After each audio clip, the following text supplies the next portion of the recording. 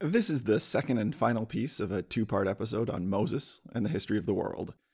If you want to start at the beginning, the first part of the show is online at widerbible.com or in your favorite podcast library. If you've listened to that part already, or like showing up in the middle of a story and figuring things out on your own, that starts now.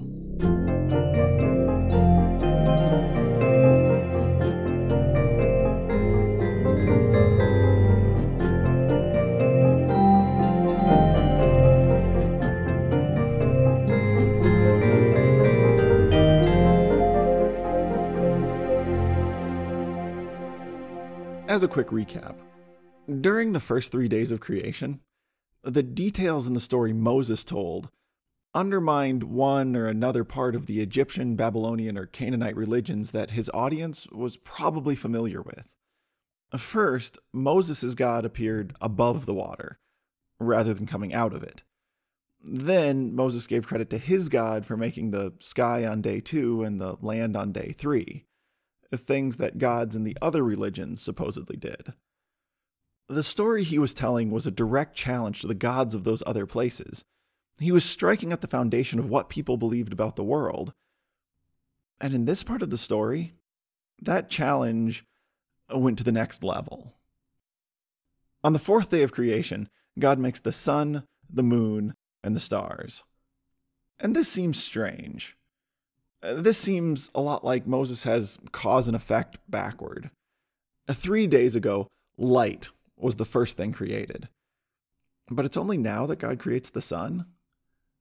Something seems off.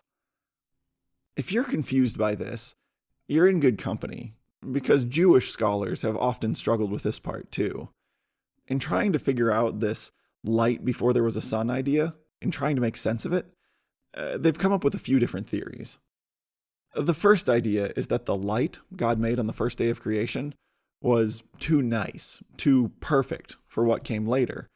So God took that light away, and here, on the fourth day, he replaced it with the sun, a light that was, apparently, not as nice. Another theory suggests the light from the first day was coming from everywhere. It was a sort of ambient lighting.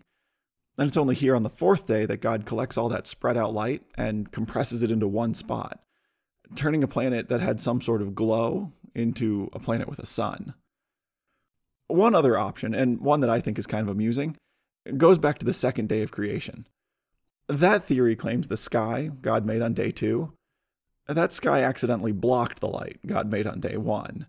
And now, here, a couple of days later, God has to make the sun so the world could have light again.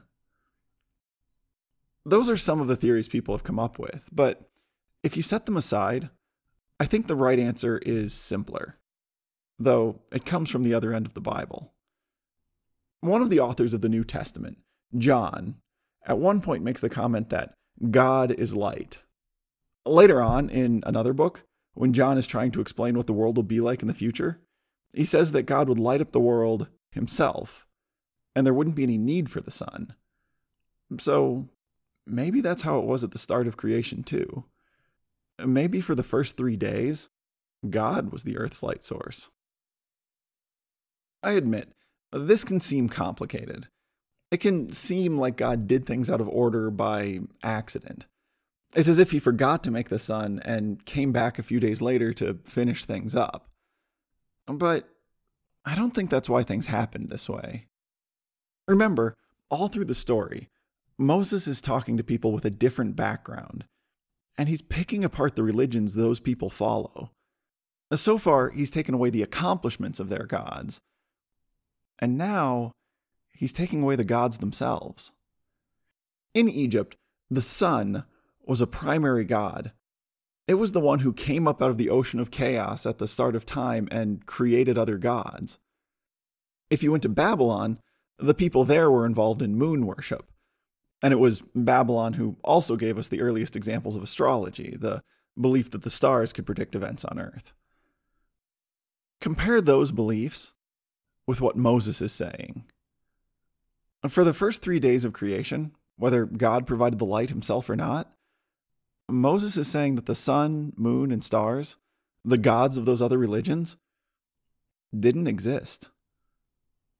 And you can see the emphasis in the way Moses tells the story. Through the first 3 days of creation, as God made something, he also named it. God named the day, the night, and the sky. He named the land and the sea. He gave everything a specific title. Then, on day 4, when the sun, moon, and stars were made, God didn't give them names. He ignored them. In the story, Moses only gives descriptions. He calls them a bright light for the day and a dim light for the night. These things every other nation thought were gods, they were so irrelevant, God didn't even bother to give them names. If you're someone listening to Moses' story, think about what that does to your worldview. At this point, Moses has taken away all the accomplishments of the gods you believed in, and now, in essence, he said those gods didn't even exist. If you didn't realize it before, at this point, you have to know Moses' history isn't going to play well with anything you already believed. There's no way you could take Moses' story and make it work with the mythology from Egypt or Babylon or Canaan. Moses had removed too many supports. He'd cut too many ties. This isn't going to be a revision of the story you know. It's a different story. And at some point here, you'll have to either accept it or reject it. Because Moses is making it clear, there's no room for it to get along with anything else. At the end of the 4th day, God has filled the sky with light. And now, God starts filling the earth. On day 5, God creates the fish and the birds. When John Calvin and Martin Luther read this part of the story, they figured fish and birds were somehow related, so God created them on the same day. We don't really know why it came in this order, but 2 things stand out. First, on day 5, unlike the plants God created previously, this was the first time God made something with life in it, something that was really alive. So Moses uses a different word here to make that obvious. That's the first point.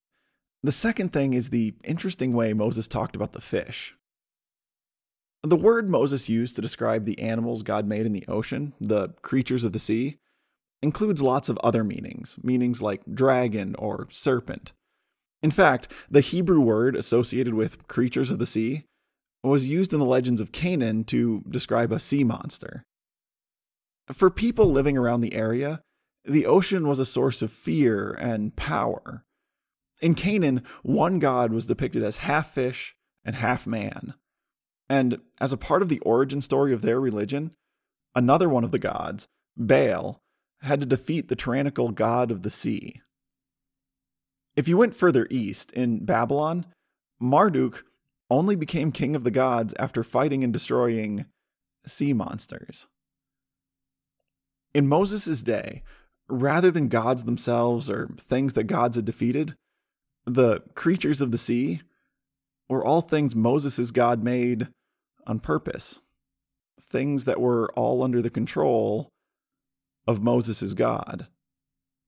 Marduk and Baal weren't very powerful if the things that threatened their survival were things Moses' God could create.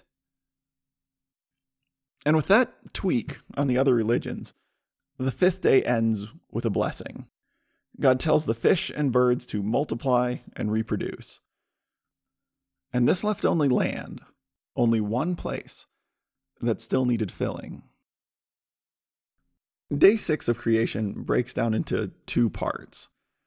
First, Moses describes God creating 3 types of land animals.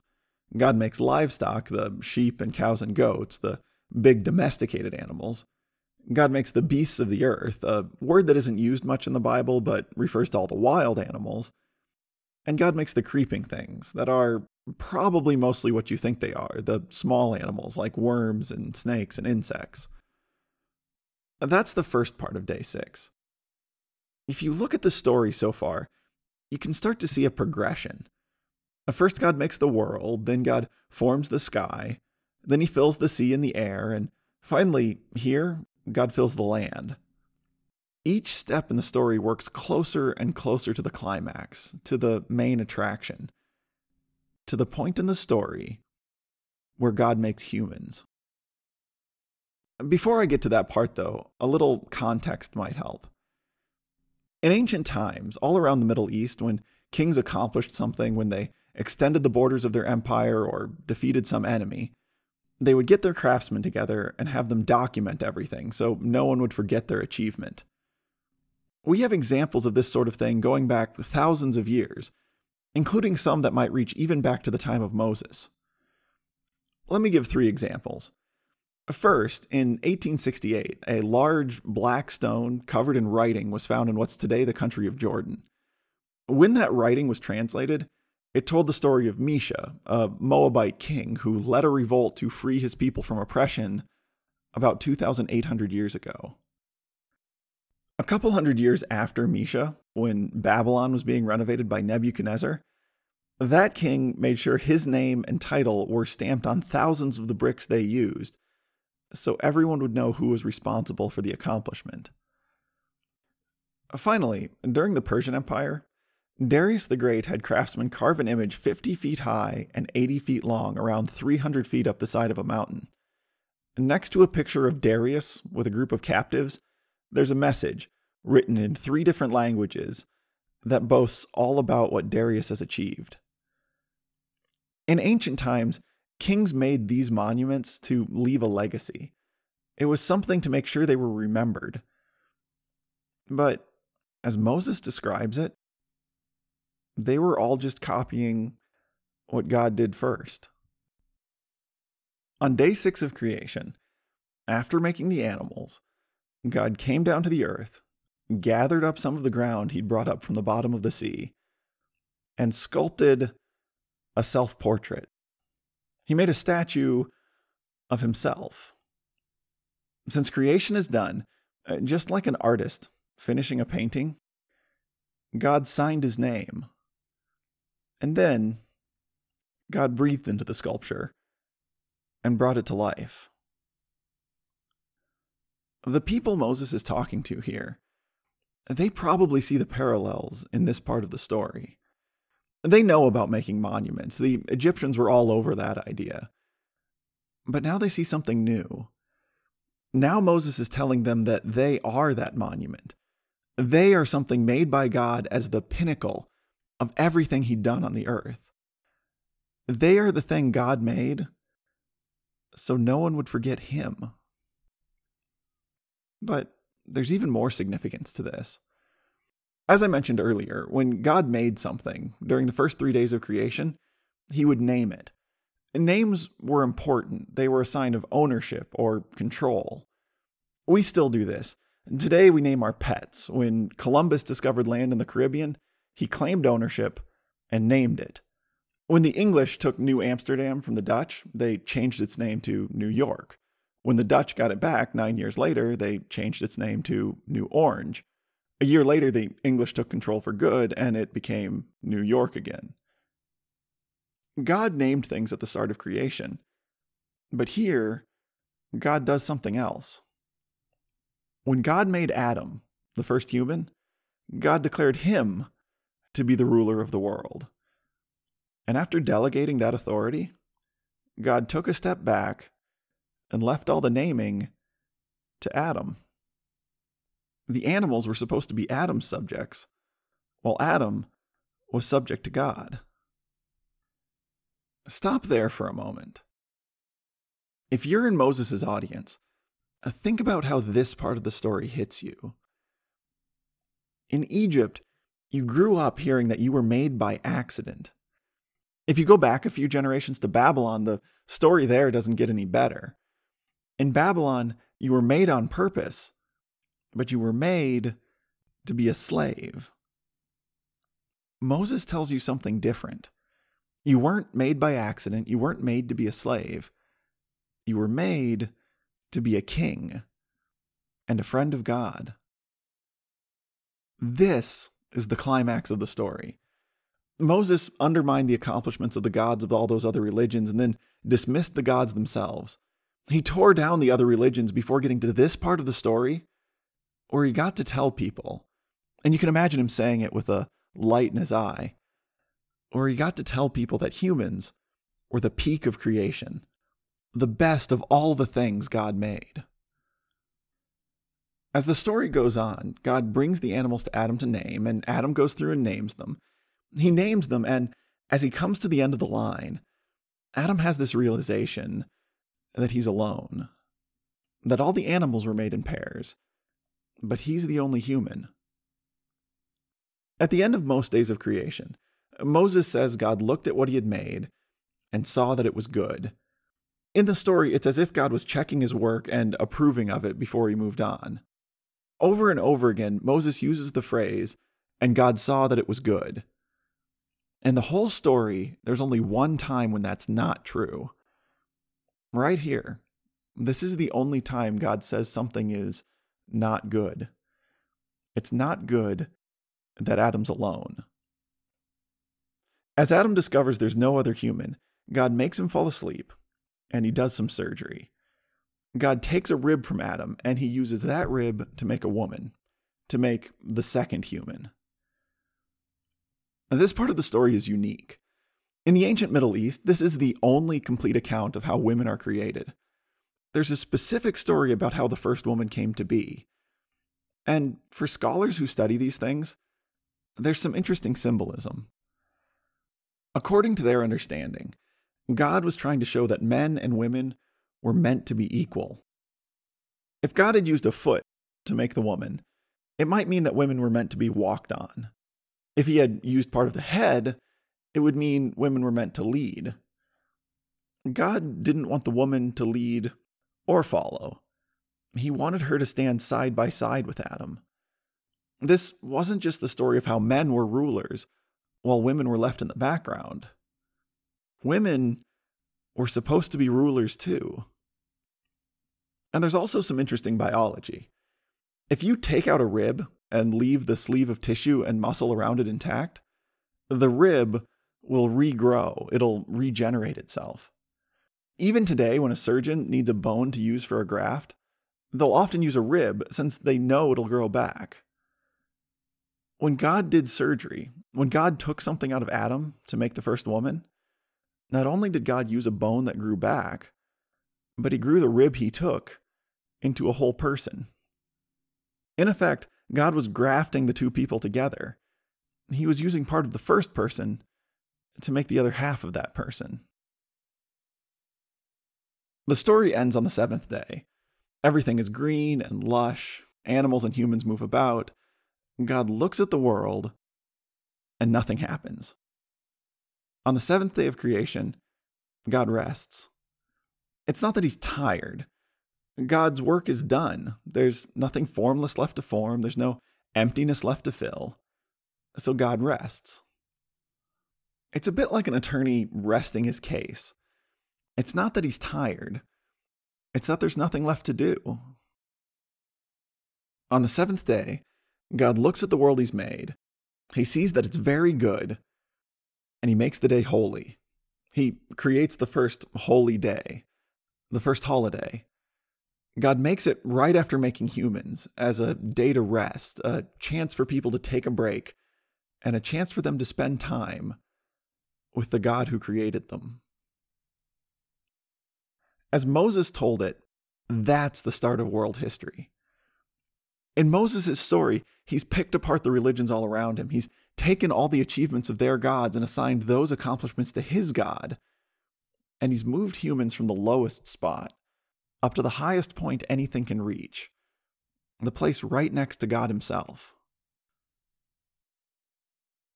When he finished telling this story, you can imagine the excitement people would feel, the thrill at knowing what they were really meant to be. But then, as they think through everything Moses has said, maybe they begin to wonder. Even though Moses went through and dismissed those other religions, even though he's given his God credit for all the accomplishments of creation, how do you know it wasn't Moses who was wrong? What if Moses is just making the whole thing up? What if this is all just propaganda. Maybe he's just leading you on. Maybe he's just saying what people want to hear. At this point, you'd want Moses' story to be true. Who wouldn't want to trade being a slave for being a friend of God? But then there's that nagging feeling. This whole thing could be a myth. There has to be something more than Moses' word. There has to be proof. And for Moses' audience, before long, there was proof. As that nation, those 2 million former slaves left Egypt behind, they ended up in the desert of the Sinai Peninsula. In the desert, they started to run low on food, and it was then that a new food started appearing. Each day, covering the ground all around the camp, food came down from heaven. It showed up every morning but one. On the 6th day, there was twice as much food, and on the 7th, there was none. That was the evidence people needed. That was the proof that the 7-day week in Moses' story was a real thing. And for the next 40 years, week in and week out, God provided food for everyone, and he provided twice as much before each weekly holiday. And that's great. That miracle should convince Moses' audience. But it doesn't do anything for us. Making up a story about creation and then using another story about a miracle doesn't work as proof today. So how do we know that Moses' story is right? In Moses' day, the 7-day week was proof. And today, people sometimes try to use the 7-day week in our calendar to make the same point. There is a good argument for it. It's easy to see that days and nights come from the rotation of the Earth, months come from the orbit of the moon, and years come from the time it takes the Earth to circle the sun. But there's no good explanation for where we get the 7-day week. You can't get it from the moon because a lunar cycle from new moon to new moon is a day and a half longer than 4 weeks. You can't get the 7-day cycle from the sun either. If you divide a year into 7-day weeks, you always end up with a few days left over. And nothing in astronomy gives us a 7-day cycle. So, as the argument goes, since the 7-day week doesn't come from astronomy, it must be evidence that Moses' story is true. And that almost works. But then again, the week in the calendar we use could be a fluke. Maybe Moses arbitrarily made the week 7 days long in his calendar, and the system went first to the Jews, from the Jews to the Christians, from the Christians to the Roman Empire, and then from the Roman Empire to Europe and around the world with the European colonies. If you wanted to, you could say that Moses' story just happened to catch on, and that's the only reason we use the 7-day week today. And you'd have a point. Sources differ on some of this, but there used to be other calendars with weeks that didn't use 7 days. Before Christianity came to the Romans, Rome used weeks that were 8 days long. Egypt and China have used 10-day weeks, and the ancient Assyrians liked using 5-day cycles. The Babylonians did use something like a 7-day week since they kept the 7th, 14th, 21st, and 28th of every month. But those days were considered evil days, when certain important people like the king were restricted in what they could do. And besides that, since the Babylonians based their months off the moon, the week didn't repeat endlessly, but started over with every new month. In history, the 7-day week was just one among a bunch of options. The fact that it's in our calendar doesn't prove anything. So, if history's too messy, maybe we should try science. Look at nature. Nature is full of rhythms. There are short daily ones that govern heart rate and body temperature, and long multi-year rhythms like those that help cicadas all hatch together every 13 or 17 years. Some of these rhythms are obvious, like feeling sleepy in the afternoon, but others are hidden and hard to find. And among the not-so-obvious patterns, a lot of 7-day cycles keep showing up. In humans, There are 7-day rhythms that affect mood and blood pressure, the growth of children's tooth enamel, the ability to think, how long you sleep at night, body temperature, and the function of the immune system. There's a weekly pattern to peaks and swelling after some types of surgery. Weekly rhythms govern when some people have seizures and affect the probability that a transplanted organ will be rejected. Researchers wonder if the 7-day cycle in blood pressure might be useful for monitoring circulatory diseases, and they think the weekly rhythms may be helpful in figuring out how to time cancer treatments for when they'll be the most effective. In addition, the research suggests these patterns aren't just part of our calendar. It's not that we live in a 7-day culture, so our bodies follow a 7-day rhythm. The cycles still show up when people are isolated from society, and they also appear in algae, insects, fish, birds, and other mammals besides humans. In short, scientists don't know where this pattern comes from. It just seems nature has some sort of 7-day rhythm built in. So, if that 7-day week is real, that leaves us with a question. Where did all those other weeks, the weeks of 5, 8, or 10 days, come from? Let's start with Rome. Around 2,000 years ago, in Rome, the high priest of the state religion controlled the calendar. In politics in Rome being politics, the priest would change the length of the year to affect a politician's term in office. And by the time Julius Caesar became that priest, the calendar was so mangled, January came in the fall. For political reasons, the Romans messed with the length of the year. But at other points in history, sometimes it was the week that was manipulated. A little over 200 years ago, at the end of the 18th century, as part of the French Revolution's efforts to get rid of religion, the nation switched everything to the metric system and tried to use minutes of 100 seconds, hours of 100 minutes, days of 10 hours, and weeks of 10 days. They used that calendar in one way or another for over 10 years, but they couldn't make it work, and they gave up in 1806.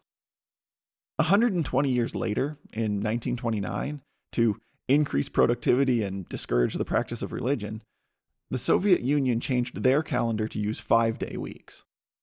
2 years later, they made the week 6 days long.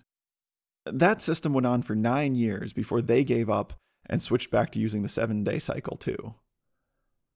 In our world, the 7-day week is so connected to religion that in the last 250 years, France and Russia changed their calendars to try to get rid of it. They wanted to eliminate something that reminded them of a history they couldn't accept. In the ancient past, we don't know where all those other weeks came from. But maybe, as long ago as it was, maybe Egypt and Babylon invented those different weeks for the same reason. Maybe they couldn't accept a history that pointed people toward the true God. In 1938, as part of the World's Fair in New York, the Westinghouse Electric and Manufacturing Company constructed a 7.5-foot tube just over 8 inches in diameter. They made the tube out of a special corrosion-resistant copper alloy and lined it with a glass sleeve to protect the contents from the elements. The space that was left inside was filled with things from life in the 20th century. They put in samples of newspapers and magazines, cosmetics, a popular novel, and a woman's hat. They put in some movies of modern life and lots of images on microfilm. When everything was complete, the glass was filled with nitrogen and sealed closed. The copper tube was closed up and the whole thing was buried in a park, 50 feet underground, so no one would disturb it, and as far as possible, nothing would happen to it for the next 5,000 years, until it was supposed to be opened. This was the first time capsule. A Westinghouse publicist coined that term for this event. But maybe there's an even older time capsule that we're just now discovering. The jury is still out on all the research into 7-day rhythms, but maybe, knowing that people would forget the real story of history, knowing that false versions of the past would be invented, maybe God put the proof of the 7 days of creation into his own time capsule. Maybe God hid the evidence in biology and used us, the monument he made, as the best evidence of creation. In short, maybe God put the story inside us. Today, there are a lot of versions of history, and this version Moses tells, this is one of the most well-known. For a long time, the stories from Egypt, Canaan, and Babylon were pretty much forgotten. Besides what parts filtered down through other languages, the Egyptian story was lost in unreadable hieroglyphics until Napoleon's engineers discovered the Rosetta Stone in 1799 during the French invasion of Egypt. In Mesopotamia, the Babylonian stories were lost until an ancient library was excavated in the 1840s. In Canaan, the story of Baal was only rediscovered in 1929 when some tablets were found in northern Syria. That's less than 100 years ago. For a long time, these stories were largely forgotten, and only Moses' story was around. And now that we know them, people are sometimes inclined to think Moses adapted his story from these other sources. There are similarities. Babylon remembers an ocean, a version of the week, and that humans were, at least partly, made of dust. Egypt remembers chaotic water, humans made from the ground, and a first god named Atum. If you were to spread out even further around the world, people remember humans as the final act of creation, that they were supposed to have a particular place in the world, and an emphasis on harmony between humans and nature. There are similarities in these stories, because there was probably some memory of the real history in all of them. But the differences in Moses' story still stand out. Moses doesn't talk about selfish and violent gods who competed or fought one another. Moses tells of a God who made the world on his own, out of nothing. At the start of the story, when Moses named the ocean, he didn't talk about a monster who had to be killed to create the world. He talked about a God hovering over the sea. It's more than just a description. In Hebrew, that word, hover, described an eagle protecting its nest.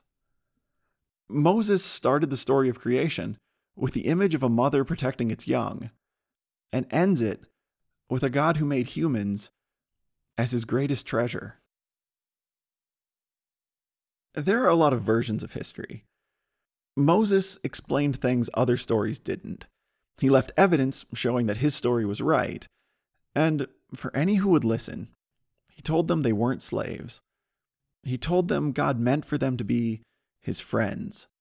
Friends so close that God set aside one day per week to spend time with them. Moses' story of how the planet began tells about the start of physics with light and air. He talks about geology when the ground appears. When plants were made, there's a break, so God could give a little botany lesson. Moses' story is about the start of a lot of sciences. But really, at its core, it's the start of theology. It was the beginning of the study of God. And it's not a history that comes from Moses. Moses wasn't there. Adam didn't arrive till the very end, so it wasn't from him either. This study of God, this was God's story. It was God's own version of events. From Moses' day, over 3,000 years ago, until today, there's been a debate about who God really is. God's character is on trial, and this story, this is the opening argument. It tells of a world that was once made perfect. It talks about a God who loved humans and wanted them as his friends. That was the beginning of history. It was a story about the past, so we would know where we came from and where to turn when that perfect world was broken, and we needed someone to fix it.